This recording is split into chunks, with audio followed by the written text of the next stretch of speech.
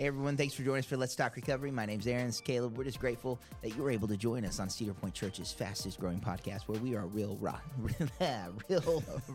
relational, and had too much caffeine and sometimes irreverent. So can't even talk this morning. That's good. But That's a good start. Yeah, it's a great start. We're gonna leave it though, because we're real. We're real. We're raw.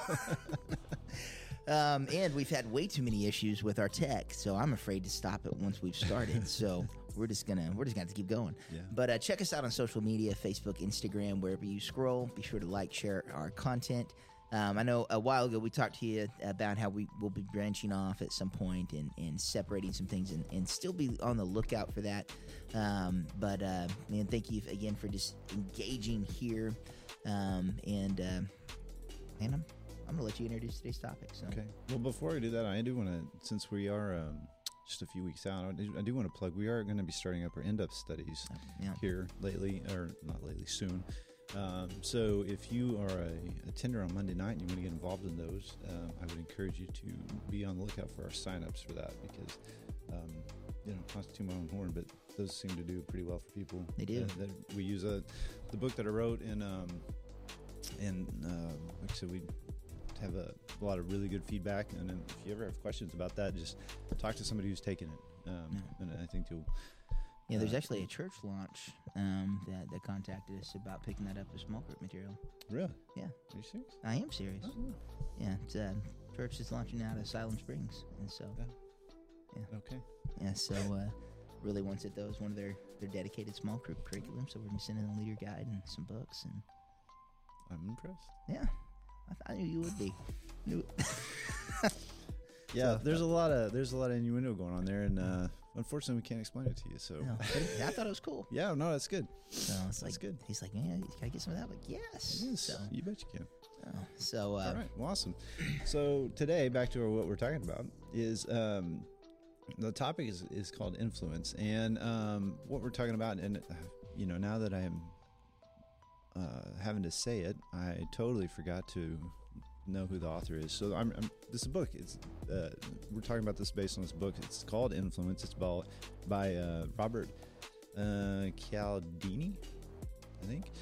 Is how you pronounce his last name. But it's a really interesting book, and it's talking about how as human beings that we're easily influenced by different things. We have a lot of this is something we've talked about before on the podcast. Where a lot of how our brain operates is just kind of this automatic programming, and because we're social creatures, our social cues and our social interactions have a lot of influence on what we do, and a lot of it is just automatic, and we can be easily manipulated and influenced by other people and not even know what's happening because, like I said, these are just kind of automatic programs that run in our brain. And so as I was reading this, I was like, well, this would be an interesting thing to talk about because in the world of recovery and addiction, what one person may call influence, another may call manipulation. Is we can do these things and use these either intentionally or unintentionally. Use these techniques on people to manipulate them doing things that we want them to do. And so, or like I said, it can be unintentional. You can be just hanging around with a group of friends and they're doing these things unintentionally, and they're influencing you to do things that you don't want to do, but you're just falling subject to, like I said, these kind of automatic programs. So I thought, well, if we talk about some of this stuff, one of the best ways to combat the automatic programs that run in our brain is to become aware of them, right? And so then then you can pause. The more developed part of our brains are the ones that allow us to think and actually have thought. If we stop and let that take over, then we can counteract some of the stuff and not allow the subconscious part of our brain just to take over and run our lives for us. Yeah, I'm not. Obviously, if you guys don't know, Caleb's part of the medical field, and he's very educated, and I'm kind of on the other end of the spectrum. But this is kind of the neural pathway thing, right? So you make decisions. There's connections in your brain that are built over time, and they become stronger the more you kind of lean into them. Is that kind of what you're talking about here? Yeah, and so we've got and not to wade into the whole waters of creationism versus evolutionism. However you want to, whatever your take is on when mankind developed. Either way, we developed out of a social.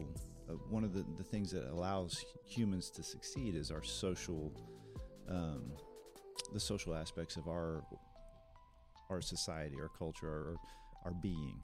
And so, we're not born with claws, and we're not born with, big, sharp, pointy teeth. And what we're born with is the ability to think and reason and to adapt our environment better than any other animal, but then to also communicate and interact socially. And so with numbers and the ability to think and adapt, we can conquer our environment and our our enemies, so to speak, right? Any animals that may want to, the saber-toothed tigers and the woolly mammoths and the things that we had to overcome as before we were developed, living in our, cushy homes with our smartphones. So, so those programs, and then as we went from that stage of development, that kind of stuff just gets passed along in our genetics, in our development, our physiology. And so, yeah, you have parts of your brain again that just they develop those pathways, and it just continues to get passed along, because the maybe the humans that are more like me who aren't as social, early on in development, Yeah, but you got claws, right? Yeah. The isolated caveman who didn't want to hang out with all the other cavemen. He didn't get a chance to mate and pass on his DNA, his isolation DNA, because he was by himself, and so the saber-toothed tiger took him out, right?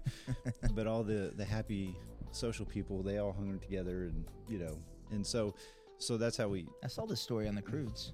Yeah, yeah, exactly. Yeah, that's where we get our science from. Cruise. And so that's how through time and development we've passed on, like I said, what works and what doesn't work so much is, as a species. And so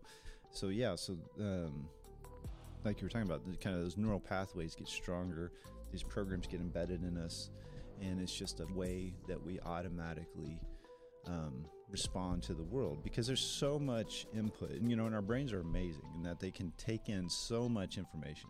I can't, I'm sure somewhere out there you can Google it, how much bits of information is your brain processing at any one time, and it's an astounding number. I mean, it's still more, our brains, as great as computing is now, even with the artificial intelligence stuff, it's still more, our brains can do more than what, the complexity of our brains is more complex than what a computer can do. And so we have to be able to, in order to function, we have to be able to filter out and only respond to things that are worthy of responding to. And so that's where a lot of the automatic kind of programming, the subconscious mind, deals with a lot of that stuff that we don't even register, at a conscious levels, because it's just overwhelming to our brains. And so, like I said, we have these automatic programs that just run, because of years and years and years and years of conditioning. So, I don't know. Did that answer your question? It did, yeah. More than you wanted? No. So that in this book, Influence, it talks about a bunch of different types and different ways that we kind of analyzes kind of these, or goes through different circumstances and situations that are kind of these automatic programs. I'm gonna go through all of them, but we're just gonna spend a little time on some and maybe a little bit more time on some others. And so, because some of them are pretty, you're gonna go, oh yeah, I understand that, or we'll all be able to think of some situations in which some of these things occur. So so the first one is reciprocation, right? And so reciprocation is, hey, if I give you something, you're going to feel more obligated to give me something. And so we were talking about right before we came on, the example that popped in my head was we just bought a vehicle a few months ago, and we went to the dealership to do it. And as soon as we get in there, we meet the sales guy, and the first thing they do is say, hey, you want some water, or do you want a root beer? Because it was odd. Because every time anybody asks us, they're like, you want water, or do you want a root beer? I'm like, why is it? That's all they had. They only had root beer. And as for pop, like they didn't have like Coke products or nothing. It was just like, do you want a root beer? This is your only option. But what they're doing, you may just think, well, maybe they're just nice people. No, what they're doing is they're giving you something. So then later on, you feel that's a way to begin to give you to make you start to feel the obligation to give something back, right? So it's to help you to go through with a purchase later on. And so we can all think about that. Anybody who maybe somebody that abuses us. Hey, you remember that one time I gave you this thing? Now I want you to do this for me or whatever. Yeah, we see it in we see it in relationships a lot. Actually, it's when counseling, doing marriage counseling, it's a trap the couples fall into, the debt-debtor type of relationship, and it's just like, well, I rubbed her feet, and no, or however, but it's this is definitely one that gets abused, and then so in the way that you you kind of counteract that is that it's not that you just stop accepting gifts or anything, but obviously if you notice that somebody is starting to abuse this or try to manipulate you by giving you, hey, I gave you this, especially like Aaron was talking about relationships, the way guys will abuse this is they'll buy a lot of gifts for a lady, trying to have sex with her or something. Hey, I keep buying you these, it's a sugar daddy, right? And so the way you counteract that is not necessarily that you just stop accepting things from people, but you just you kind of are aware of just because you accept something doesn't give you doesn't obligate you to doing something for somebody else, right? And so and if they were giving you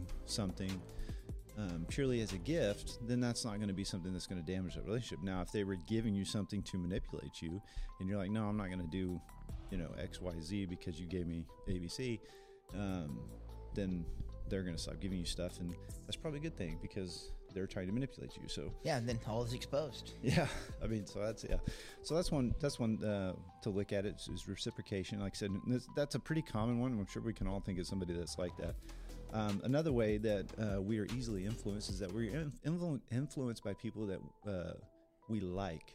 Okay, when you think, well, that's pretty obvious. So back to the car buying example. That's actually an example they use in the book. Is that I can't remember the percentage, but you're so much more likely to buy a vehicle if you like your salesperson, right? Like, not just I just dislike this guy, but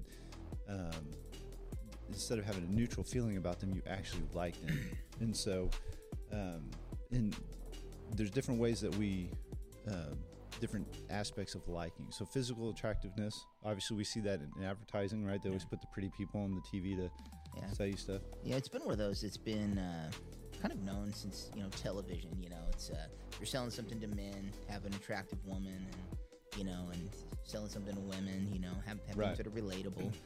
And I'm just reminded of a certain beer company recently who kind of dismissed this whole. In this whole part of influence is that we should probably, relate to our target audience. If you make your spokesperson the exact opposite of what your existing customer base is, it doesn't work out well for you. And we're going to talk about them in just a minute. So, because that's one. I see it. That's all right. But that should read the notes ahead of time. No, that's all right because that's a different, but that is a different aspect of the liking of that one's going to be a different type of influence. But so like it's a very famous case on when Richard Nixon and John F. Kennedy were running against each other for president, and Nixon was ahead until they had the debate, right? And that was like the first televised debate, I believe. I could be wrong, but anyway, when everybody, it's fairly well agreed that because of the televised debate, it really sank Nixon's popularity, because you've got JFK over there looking nice and put together and more attractive than Richard Nixon, who's over there, Nixon looking hammered dog food. Yeah, Nixon's over there sweating and looking disheveled, and it doesn't matter about the substance of their arguments. It was just who looked better, and so after that, JFK had a bump in his polling and went on to win the presidency, obviously. So physical attractiveness is one thing that causes us to like people. Another thing is like when Aaron was talking about similarity. So you're more likely to buy from somebody who is like you, right? So if you're a guy, you're more likely to buy from a guy, unless it's a very attractive female, then that typically will tip guys over. But a housewife, if you can relate, if a housewife buying from a housewife, that's why Tupperware uses, well, it started with Tupperware, Tupperware parties. Oh yeah, yeah. But now it's all sorts of things, The witchcraft oils and yeah, all the different home business opportunities, shall we say, that that's part of the model is that you're buying from people you like and people who are like you. So similarity, I can't say this word. Familiarity. Yeah, here's one word that I struggle with. I don't know what the heck happened. Bleep.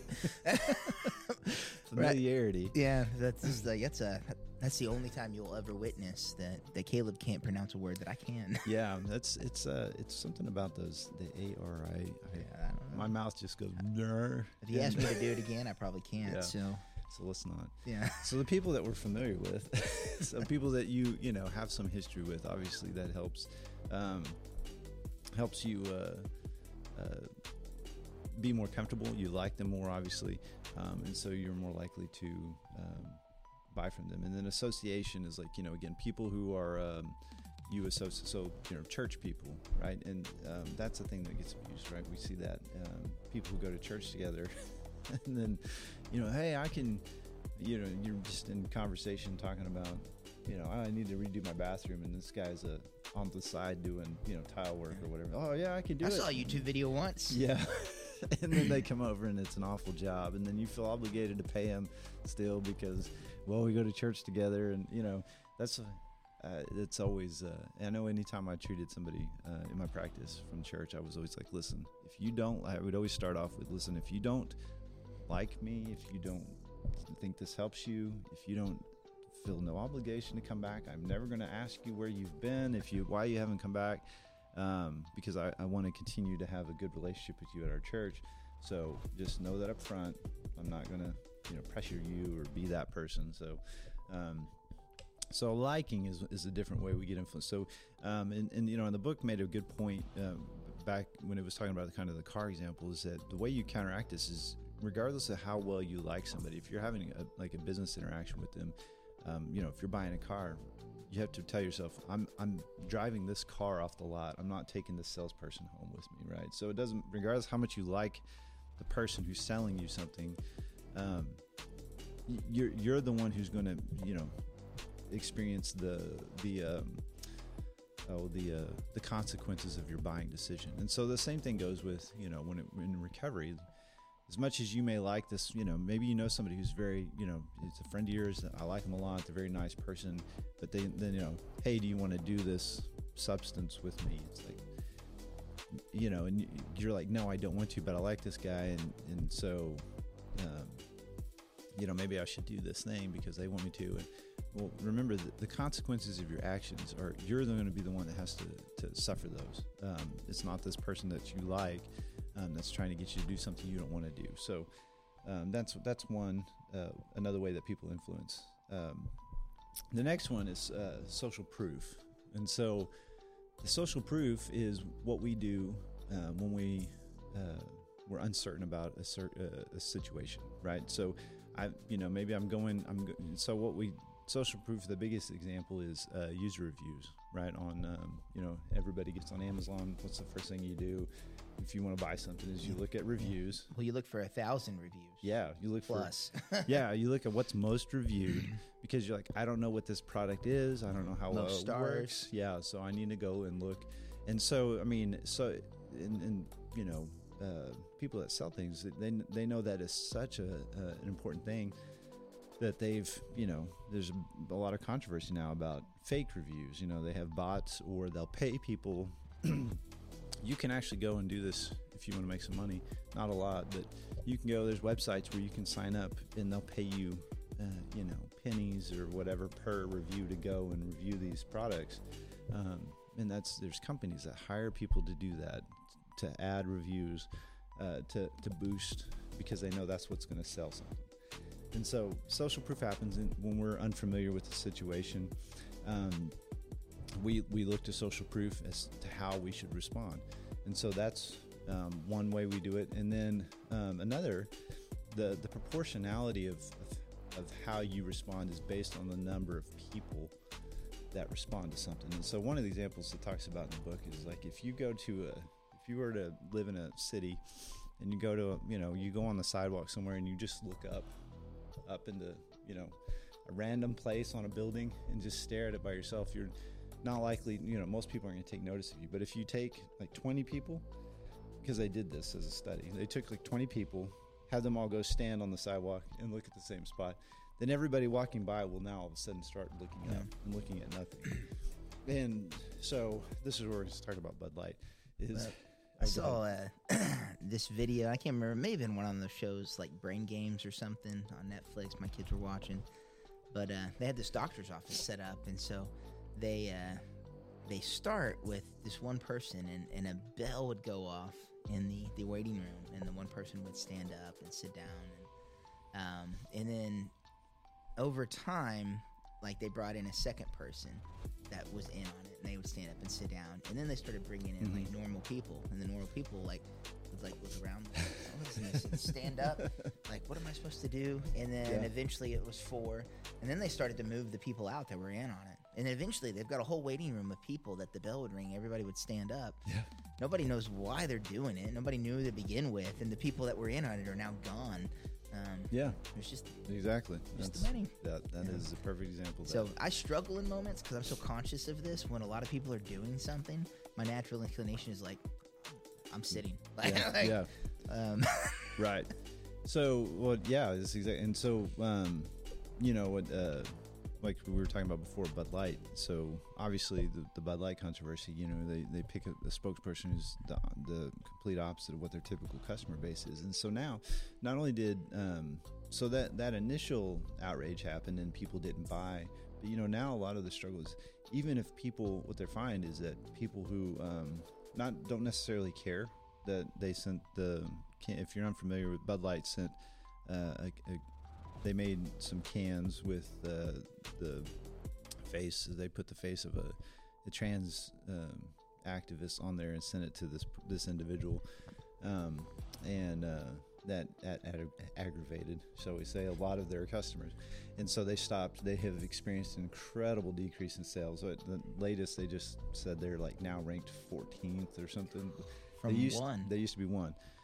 And so what they found, though, is that, even after it's not even so much the initial outrage so you have all those customers who didn't want to buy because of what they did, but now, because so many people have stopped buying and have been upset about it, there's people who don't care about the fact that they sent the cans to this trans activist, but they just don't want to be seen with a Bud Light. It's like it's so that's the social, again, the many. Another example they used, which I thought was funny in the book, that you reminded me of talking about that, was there was a train broke down, some city, where everybody's traveling by train. They report, hey, the trains are down, some mechanical, whatever. No indication of when it's going to start back up, or that it's, and it was clear that it was affecting everything. Well, after sitting on the tracks for so one person would get up and there was, a train on the other side of the platform. So they get up and they go and get on this train. Well, then another person. Eventually, everybody on this train has gotten up and gone over to this other train. There's no indication that train's going to start working any sooner than this train. Well, they go sit, and that train doesn't get, that train's not working either. And so then eventually they get up, one by one, and flow back over to the original train. And everybody's back where they started from. And they have done this whole thing just because some people have gotten up and gone. Yeah. But that is social proof. And so, and that's peer pressure, and that's all that stuff that we talk about. So we've seen that many, many times played out, which leads to the next one, which is also similarity. So people who look like us or do things that are similar, that, again, that we would associate with, if they do it, we're more likely to do it. And so one of the really interesting things that it talks about in the book was they have found in places where a newspaper has published like a front page story about a suicide that has happened in a town, that car crashes and plane crashes go up. And what they find is that what's happening is that suicides go up when a suicide is publicized. And so what they find is that car crashes go up just because people are using their car. They're going head on into a tree or whatever to commit suicide. Crazy. And not only was it that, but so if it's a teen that committed suicide, the number of young drivers that are in these fatal car accidents goes up. So it's likeness. It's young people who see a young person commit suicide are more likely to commit suicide. If it's an older person, they're more likely to commit suicide. And there was since the trans thing is such a big cultural issue right now, they did a study out of, I want to say Norway, and they found that if one person in a youth friend group decided to be trans, that the likelihood that more than some other ones within that friend group are trans goes up by like 60%. Yeah. So well, that's one you can just look at the demographics across the country and see there's these hotspots. And it's like, well, why are there hotspots? Yeah, your child is more likely to be gender fluid if you live in San Francisco, which go figure, it must be the water or something. I'm sure. Yeah. You can see the same thing with the Dallas Cowboys and their fan base. Hey, I got some criticism about my Dallas Cowboys comments a couple episodes ago. So again, I don't care. I just like to stir pots here. I do too. I just think it's always funny that we can say something about whatever, and we never get any sort of comments or criticisms, and then we talk about like the Dallas Cowboys, or you'll get some criticism about the witch oils or whatever. We'll get some. That's the stuff that really is people's hot buttons. So. Social proof. So the way you combat that is like Aaron said, just because everybody else is doing it is not a good reason to do it. We all got that. Well, it takes awareness. Yeah. I mean it is, and it's uncomfortable sometimes. Yeah, it is. So be uncomfortable, but we all get that argument from our mothers. Well, if Johnny went and jumped off a bridge, would you too? Yeah. Yes, I would. Well, probably. That's what we see, but. I know there's been moments where, let's say I've listened to somebody speak, and then they get some standing ovation at the end, and I thought, man, they sucked. Yeah. And those are the times where I sit down. I do the same thing. No, I'm not applauding. That was garbage. Yes. Why are we all telling them it's great? Yeah. They suck. Yeah. And I'll sit there and I look like, such a butt. I know, but I'm just like, no. And that's me practicing, though, that I'm not going with the flow. I do that, and it makes Jill uncomfortable. Yeah, it makes Janelle uncomfortable too. Especially so here's how much. All right, so I'm going to try to out jerk you, because this is what bugs me, is when you go to a school function and it's it's like fifth graders or whatever, and they're doing some sort of song, and half of them are picking their nose, the other ones, 3 of them are crying, and 2 of them are spinning in circles. You got, a couple of the nerds that are like grouped around the mic who are trying to dominate, and they can't sing on key or whatever. And then they finish, and then all the parents are like giving them a standing ovation. I'm like, no, this is what's wrong with society. Yeah. Don't applaud. I mean, you can applaud. Yeah. They don't deserve a standing ovation. So they got to earn it. They got to at least all be facing the same direction if I'm going to stand up and applaud that. Yeah. You think you're out jerking me, but the award assembly this year, there's multiple times like, I'm not clapping for that. Oh, yeah. Like, these are third graders. I don't care. Yeah. Like, they need to do better. They got the class. We had that, yeah. Oh, don't get me going. We had all sorts of made up awards for kids because all the kids needed an award. And I'm just like, are you kidding me? This is exactly what's wrong. You all should know better. So, anyway. So don't do that. Yeah. So fight against the man. Yeah. Don't go along with the crowd. Get uncomfortable. Be uncomfortable. Try to make the people around you uncomfortable for going along. That's what you should do. Yeah. It's like, you're all a bunch of sheep. Just start saying that. When think for yourself. That's what you should do. All right. So then the next type of influence is authority. Now, we all know this. People definitely will go along with what if you view somebody as an authority figure, you're going to, we are way more likely to go along with whatever it is they say. And we just came out of the 2-year pandemic going along with this. But, what's interesting is they found that it doesn't actually have to be a person. That symbols, clothing, and I should have wrote it down, status, I think, but basically representations of authority is enough to influence people. No. Now the classic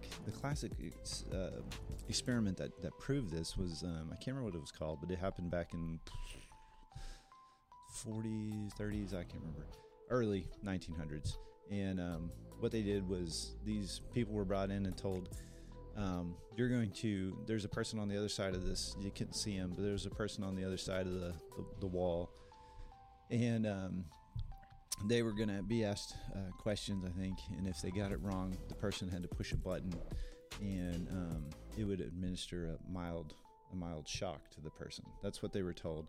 And they were under the assumption that the person on the other side was the person who was being experimented on, when it actually was them. And what they did was they had, somebody in a white jacket, right, observing this person pushing the button. Well, what they did was, as they continued to get things wrong, the shock would increase. So it just kept getting worse. And the person on the other side, each time they pushed the button, was told to scream and start to beg for mercy, please stop, it hurts, ow, all this stuff. And what they found was a disturbing number of people that continued to go on pushing this button, because the guy in the white coat, or the gal, would tell them, listen, just keep doing it. It's okay, just keep pushing the button.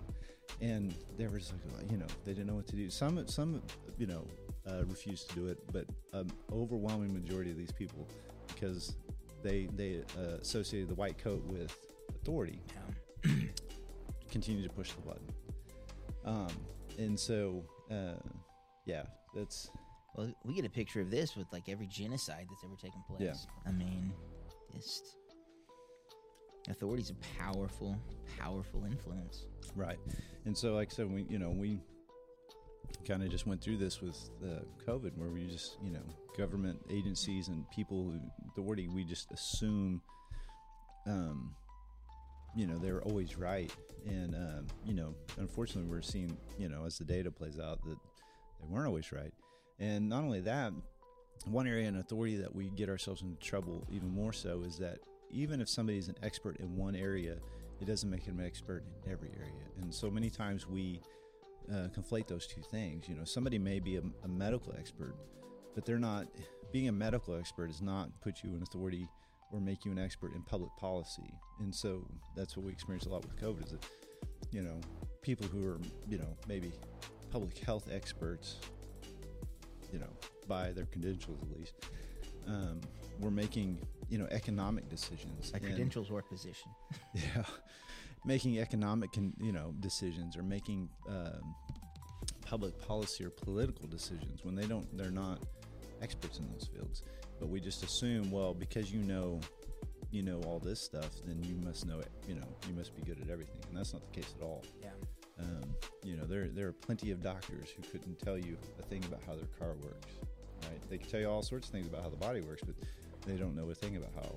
Well, it's funny. Sometimes people seek this out, and me personally, and I'm not stating that I'm some expert in any field, but it's weird about my particular position, because I speak into areas of life of spirituality. The thing I'm asked about the most that I'm completely unqualified for? Legal advice. Oh yeah. All the time. Yeah. And I have to tell people constantly, I'm not an attorney. And whether it's, and it's just not things that would be obvious to ask me, hey, I got this drug charge, yada yada. No, it'd be going through this divorce, custody questions. Right. I'm just because this is what I speak into in your life does not mean I can tell you about anything legal. In fact, I can get in trouble. I'm not going to do that. Yeah. Another one that's really it's having significant health consequences for our country is the fact that the single biggest giver of nutritional advice are medical doctors. And you would think they would actually be, but medical doctors are just insanely inadequate in their nutritional knowledge. I mean, and you can look that up. I'm not just saying that, but my bachelor's in nutrition, and that's one thing we learned. And they did studies, research on, they go through and look at medical schools and their the actual classes, and there are some medical doctors who set through a physical 3-hour class on nutrition. That is the extent of the nutrition they have. Wow. But that's who most people would try to get nutritional advice from. Now, there's obviously some who maybe they, their bachelor's was in nutrition, or there are some that are for sure, educated on nutrition, but the vast majority of them aren't. I knew when my doctor said cut out red meat and cut back on bacon. Yeah. He was a freaking liar. Yeah, he doesn't always time with it. Yeah. I got a question. He said, you show me your transcript. Yeah. Let me see your transcript. Let me see what kind of nutrition training you've had. And if you're not an undergrad in nutrition, I'm not listening to you about steak or bacon. Well, I am, and you should give some of that up. Yeah. So, but again, that's so obviously the way to combat that is one, educate yourself a little bit about things, so we're not just blindly assuming. It's the great thing about the internet is that it can teach you some good things. It can teach you a lot of bad things, but it can teach you some good things. You can research on your own and find some good information.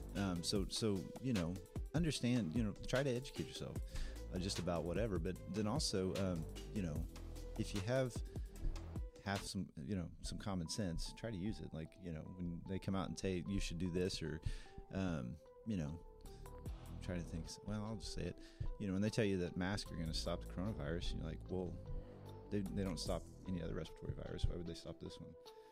That's a simple question to ask. Yeah, well, this one's different. No, it's not. I mean, what's different is how it acts when it gets inside your body.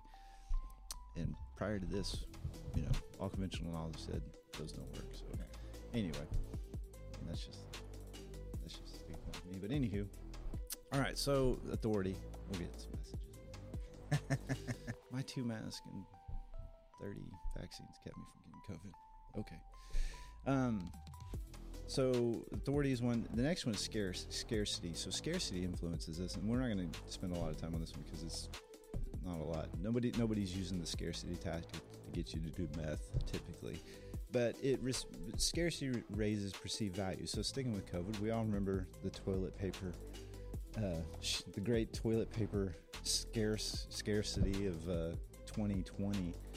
For no reason whatsoever, everybody goes and buys toilet paper. And because you see everybody buying toilet paper, you're like, I got to get some toilet paper because we're going to run out. There's no reason whatsoever for us to think we're going to run out of toilet paper. And well, then eventually you get to the very real place of, crap, all these morons are buying toilet paper.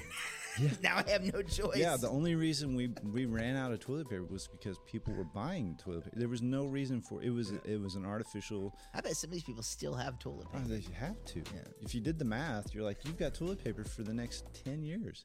So one that actually just happened here recently, where we live, is we had it was a few weeks ago, about a month ago, and then we had the beginning of July. Yeah, was it? We had a really bad storm come through, and we had tornado-like winds without having a tornado, and we lost power, and all of a sudden I was leaving the house, but this is Oklahoma. We have storms and lose power all the time, but I was leaving the house and noticed that there seemed to be quite a bit of people at the gas station. I was like, well, that's interesting. And then I come back and there's more people at the gas station, and then the next time I go by, there's like lines out, and then I'm seeing people on Facebook on the community page. Is there any gas stations left that have gas? I'm like, what is going on? And so I started looking for news stories. Like, did some refinery get taken out? Is there any? There was nothing. And what it was, most of it is that these people who had lost power going and getting gas for their generators, and because all the trees and stuff had gone down, and so people were getting gas for their chainsaws and whatnot. Well, other people see people getting gas. Oh, I better go get some gas. Yeah. Because I don't know why, but I just need to go do it. And next thing you know, we had a run on gas. Well, this is Honduras. Yeah. So yeah. It's not like you can go buy fuel every day. Yeah, there's not going to be a gas truck tomorrow. And so a lot of the gas stations in our area, for no reason whatsoever, ran out of gas. And now all of a sudden people were like, yeah, sorry about that. We got to figure out our camera. So anyway, all these areas, or all these gas stations in our area actually ran out of gas only because people were rushing and buying gas because they thought there was, for some reason, there was scarcity. And so, that's something that, so there was no rationale for why people did that other than they saw it happening, and so we just reacted and went and ran everybody out of gas, which was the dumbest thing. Another way this happens is censorship. So we see that, especially online, if something gets censored, that makes people want to see it more. Information or a news story or a particular point of view, that creates a desire to see more of it. The famous case of that is what we call the Streisand effect. So there was a guy, this was like late 80s, he was a photographer, took a picture of like the coastline of California just for the sake of taking the picture of the coastline. Just so happened to have Barbara Streisand's house in the picture. When she saw this, and she raises a big, makes a big to-do about it. Say, hey, you need to take this picture down. It has my house in it. Well, that caused everybody to go see what does Barbara Streisand's house look like? Nobody had any idea about it. There was even hers. Yeah, until she made a deal out of it. And then everybody wanted to go see it because she's the one who saw it. So, say another place we see this is on Facebook. Anytime there's a photo covered up that says censored, yeah, you got to click it. I'm going to click it. You got. I don't know what it is. I didn't read any of the information. They don't want me to see this for some reason. Why? Yeah. I gotta look. Yeah. So, like I said, typically this isn't something that pops up in recovery because, again, you're not doing this is my last batch of blue meth. Buy now while supplies last. But you'll see that, the infomercial. I love that. I'm seeing that now. And then if you've seen infomercials here lately on, they sell those products, whatever, the thing, this gadget will wash your car windshield better than anything else. And they'll go through about all the benefits. And then what they do is this like red light, like the siren light comes on and it's like, due to supply chain issues, this may be the last time we're able to produce said gadget. So order now and we'll send you two, so you have some strict limit of 3. Yes. Yeah. And so that's exactly what it is to create scarcity to make you buy. Yeah, I saw one of these for the first time yesterday, like recently, and I don't have normal TVs. I don't ever see these commercials. And I'm sitting at the doctor's office, and it was the stupidest thing. It's a magnifying glass for books. Yeah, and it's just like it's plastic and glass. Yeah, readily common materials, and that was exactly their ploy. Like, we can't get glass anymore, or plastic. Like, this can't make this. So I was like, this is manufacturing is shutting down. It's done. Yes. Because of supply chain issues or because your product sucks? No more magnifying glasses are going to be created. That was the last one. I don't know. Maybe around here it was because some storm came through and everybody's, I can't, see things. I'm going to have to magnify them. I better go get magnifying glasses now. So that's like the scarcity. So, try that with your kids. Hey, this is the last piece of broccoli. Get it now while supplies last. I'm sure it won't work on my kids. My kids love broccoli. No. Well, there you go. I don't. It wouldn't work at all. They'd be like, fine, good. Over it. Kids are weird. Yeah. All right. Now this next one shows up a lot in addiction issues, commitment and consistency. And so, as humans, we want to be and look consistent. So, in our words, beliefs, attitudes, deeds, and so what you'll see in the sales world, especially like if you're going to buy a car or a bigger ticket item, is they will try to get you to start saying yes to things. So, isn't small things. Hey, don't you think the weather's nice today? They're trying to get you to start to agree. If you start to agree on little things, you're more likely to. Researchers, they find that you're more likely to agree to big things. And so again, you'll see this in relationships. Somebody who's trying to manipulate you will